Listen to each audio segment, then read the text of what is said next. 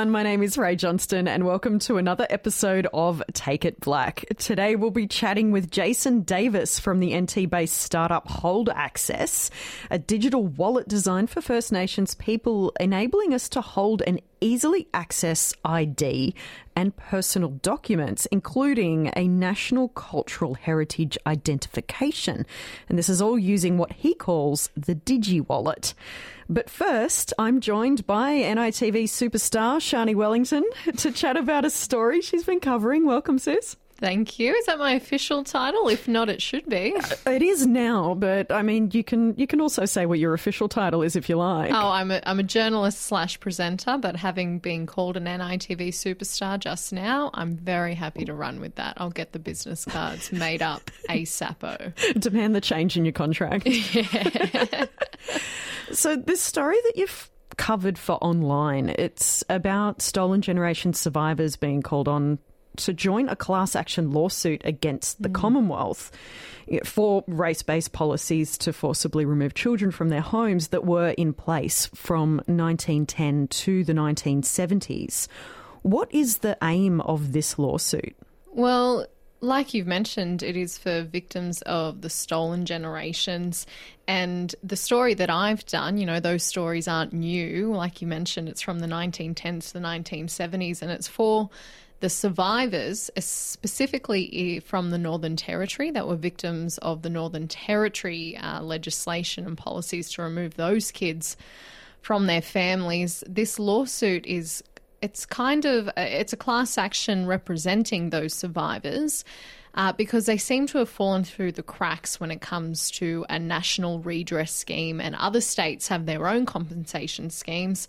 It actually comes down to the Northern Territory being one of the only jurisdictions that kind of doesn't come under that umbrella. So this story that I've done last week is about a kind of band of lawyers from Shine Lawyers that are essentially going on a road trip around the Northern Territory to find victims of these policies and survivors of the stolen generation in the Northern Territory and finding them and encouraging them to join their class action. So they haven't been able to get compensation or any justice through a kind of national redress scheme, so they're going through the civil lawsuit avenue to try and get that compensation and restitution. Why did the Northern Territory miss out on the national redress schemes?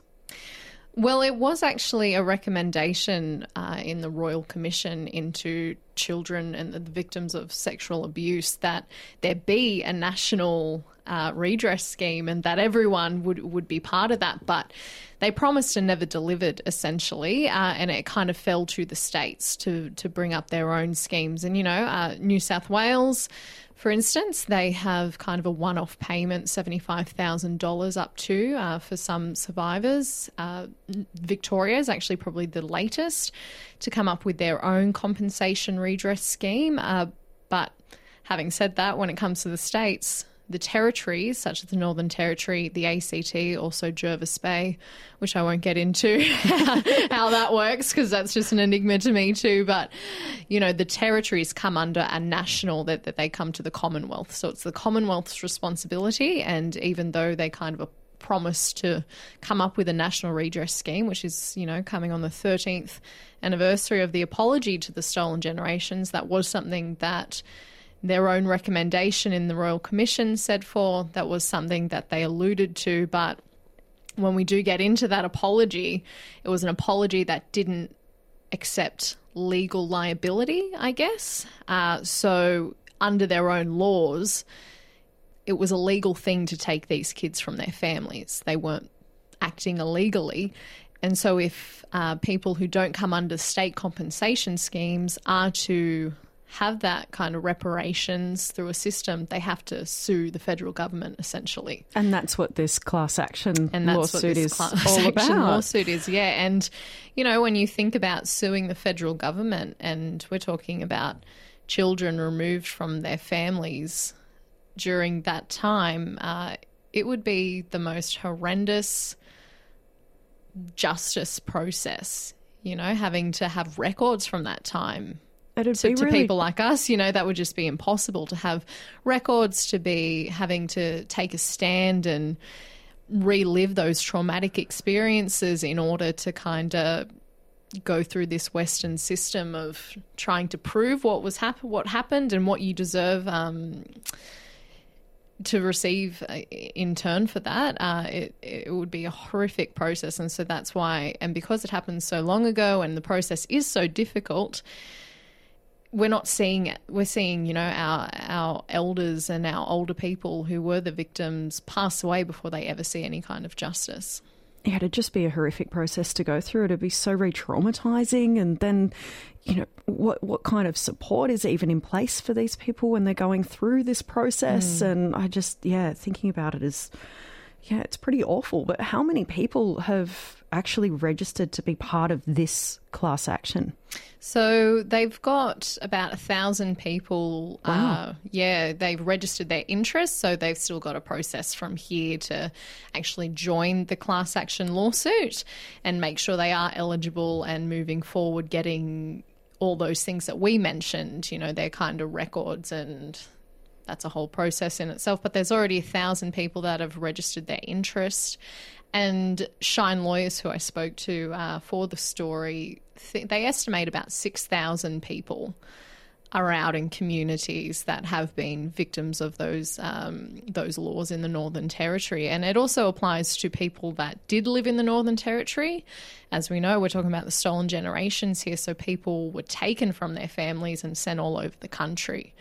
And so you might have been a victim of those policies at the time, and then you've moved elsewhere, but you're still eligible for these lawsuits. So they are going around the Northern Territory at the moment. They've been in Alice, they've been in Tennant Creek, they've been in Darwin, but they do have more kind of roadshow tours planned for the future. And so they're also, you know, trying to reach out to people who are in all corners of the country as well to see if they are eligible and if they would like to join the class action. This is obviously a really important story to be reporting on, to be able to get the news out there that this class action exists. And if anyone wants to be a part of it, you know, this is who you get in touch with. But what kind of considerations do you need to have as a journalist when you're reporting on a story as sensitive as this? Well, you know, I think we're just talking about the trauma involved for many of these people that are kind of experiencing this. So there is so many sensitivities.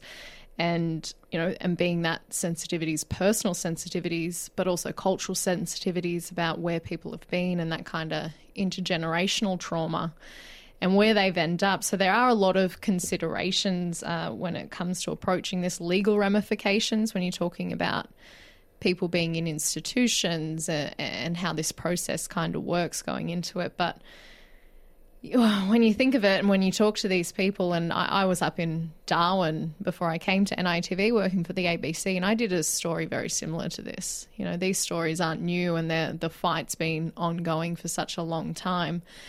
And I think as we see our older people and the victims of these policies, every year we get another anniversary of the apology, and there's less survivors there to hear it or to mark that occasion. And so I think while you do have these sensitivities and processes to follow when you're reporting on something like this, the importance of telling those stories and ensuring that our mob get justice for everything that happened to them and how they suffered at the hands of our government policies at the time, that they are heard and there is some accountability for that.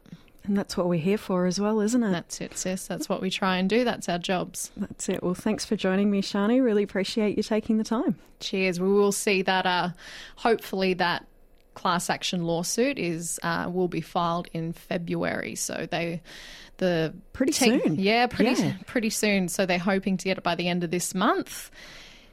Having said that, what faith do we have in the legal system sometimes? So that is the absolute aim for what they're doing, but so will be hitting the road and trying to find more communities, get it out in the media and see how many people they can get, hopefully that 6,000 and more to join this action. Yeah, and we will be updating on this story on NITV Online and also on our NITV news programs. Absolutely. Now it's time to chat with Jason Davis, who has created a disruptive digital solution that provides instant access to information without having to house it on an email account or with third parties. Now, if that sounds like a bit of jargon, how about we get Jason to explain it instead? Tell me about DigiWallet. How did the idea for that first come about? DigiWallet came about from the pain that I saw for Indigenous First Nations people. A lot of opportunities were missed, and it was just over basic access to information. I think still today, we're still suffering the same problem, and that's where it all started. Was understanding the problem as a First Nations person myself. Coming from Mount Isa originally, and I understood what was happening around me. I saw it happening all the time. People who were not gaining opportunities in life or making informed choices themselves. And the digital revolution came and passed by many Aboriginal and Torres Strait Islander people and other cohorts from marginal groups, and they missed out on accessing the various platforms and digital technology to build a quality of life. So third parties were doing all of this for them, and self-determination was becoming a myth, and First Nations people were self-determination for First Nations people rather was then losing traction over time, and now we hardly hear the word self-determination used anymore. Sorry, it sounds like a sad story, but that's where it started. A bit of a power to the people movement. Yeah, look, it's something that I think it's a natural progression of innovation. And we've been digitalising enterprises, and we've been digitalising international companies, international enterprises and systems, but we haven't actually gone back to the consumers in this particular space and done a very good job at that. So for someone using DigiWallet, how does it actually work? Can you talk me through it a little bit, the process? Yeah, so the DigiWallet, spelled D-I-J-I, wallet. It stands for digital wallet, and with the DigiWallet encompasses your DigiCard, your DigiApp, and the Digi software, which enterprises use to connect faster and better to people who hold the app and the card. It's as simple as that. You hold onto it easier. It's more agile, so you can access your information anywhere, at any time, with or without the internet, and that's the card and the app. So it gives you a better leverage and to have that instant access when you're working or when you're on country, sharing stories about yourself and your capabilities to engage opportunities. What would you say to people that might have concerns about privacy or security, having all this information available in one place? Yeah. Look, I say to them, look, be empowered and hold on to and control your own information, because that's what we do. We give you the ability to control your information, so that when you make a decision, you're making that decision for yourself and your families or your communities. We are. We formulate a semi-decentralized platform. So, and we've actually modelled this off the letter stick or message stick technology. So the traditional methods of our people, which was the message stick, we've adapted that to a digital version, and so that the model works really well for you to hold your information and to access verified information to share with companies who need that verified information for their compliances, for their procurement requirements of government, or whether it's for continuity of culture and accessing your First Nations and your PBC groups or your native title. We're the first to do it like this in this way, and we're really innovating a space that for First Nations and other groups like migrants and for school leavers who don't hold on to their information easy. Mummy and daddy does, and we're helping them. We're helping them to get access to the information faster and easier, so they can hit the ground running, so to speak. Yeah. What are your hopes for the future for this technology? Do you just want to see it rolled out in communities everywhere? Is that the goal? Absolutely. That is the long-term vision. We're starving for information, and this isn't just us. We've seen it around the world. People are drip-fed information, and we've got these large entities that take our information and use it and sell it and build their empires off it. This is about a particular space where you can actually you can grow it, but in your own particular field, and that would then be dispersed in every other person in Australia, and we have dreams for overseas as well, overseas markets where third world countries and groups in emergency disasters also need access to their information. They lose it all. When they lose, they have nothing. But I just want to say one thing too. It's the NBN Digital Innovation Grant, which I was successful in applying for, and that I actually hold on, sorry, my daughter just walked in the room. That's all right. We welcome the kids here. The Digital Innovation Grant helped me, and I was shocked that I actually took out the whole National Indigenous Innovation competition as well. Congratulations. So, yeah. How'd you feel taking that out? You must have been stoked. I was literally. I'm getting that way now. I was lost for words. Yeah, I was lost for words. I just didn't know what to say, and I did not expect it. Being an Indigenous company, 100% Indigenous owned, and with a solution that has so much social impact, it just it took me by surprise. But I'm so grateful to the panelists and to the people who saw the value in what I was doing and the long-term vision, which saw all people with this greater inclusion and greater access to inclusion.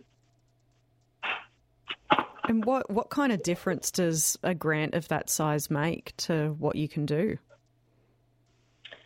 Yeah, first of all, I was without a salary for more than 2 years. So I've had bills to pay. I've injected my own personal investment into this product as well. As you do as a startup, all these things are common things that startups do to stay resilient. So it'll be paying for those things, but it'll also be the scalability, adapting the new features and building a streamlined product, which is we've already MVP'd it. So we've already had a minimum viable product developed, and we tested that 2 years ago. We went back and conducted more than 500 surveys of people. We've done some pilots as well, all up here in the Northern Territory, and we've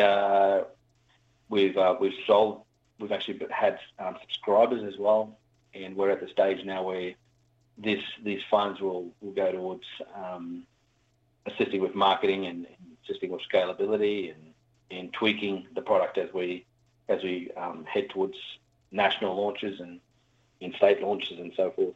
Nice. You and I both know that there aren't really many mob working in tech fields. Yeah, it's a pretty isolating place. But what advice would you have to anyone out there that has their own idea for something in the tech world that they want to develop? How should they get started? What advice would you give them? It's a really, really good space to be in, the tech space, if you're interested in that space. There's a lot of growth happening everywhere at the moment in the tech space. I think it's a field of the future if you're looking for a career in that area. My background actually isn't in tech, so my background is I have a justice background with criminology, and I have a master's in public health and in administration management. So I come in as a social impact analyst, and I'm able to bring that into this position where I'm at, and I'm able to leverage the social or the human factor in technology, where a lot of technology is moving towards AI and towards all sorts of other software that solves singular problems. Whereas what I'm doing is I'm bringing into this space where I'm in a more of a holistic area where we're an all-in-one platform that covers a whole lot of segments in employment, from recruitment to onboarding to compliancy and succession. Indigenous people are one of the groups. They're able to build careers and grow businesses where businesses actually are having a lot of pain points in their growth.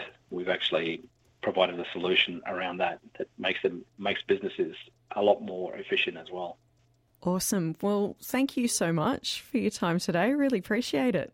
Not a problem. Thanks for the time for reaching out to me. No worries at all.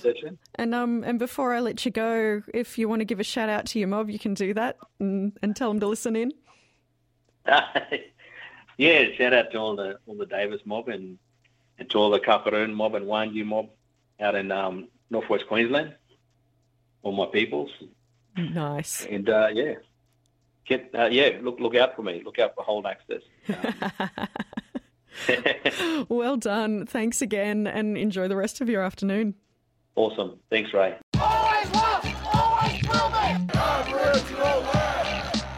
That was Jason Davis from Hold Access, creator of the DigiWallet. And that brings us to the end of this episode of Take It Black. If you enjoyed the show, please leave us a review, a rating, share it, and reach out to us on social media. We're on Instagram and Twitter at Take It Black. We'd love to hear your thoughts. I'm Ray Johnston, and until next time, don't forget to take it black. Always was,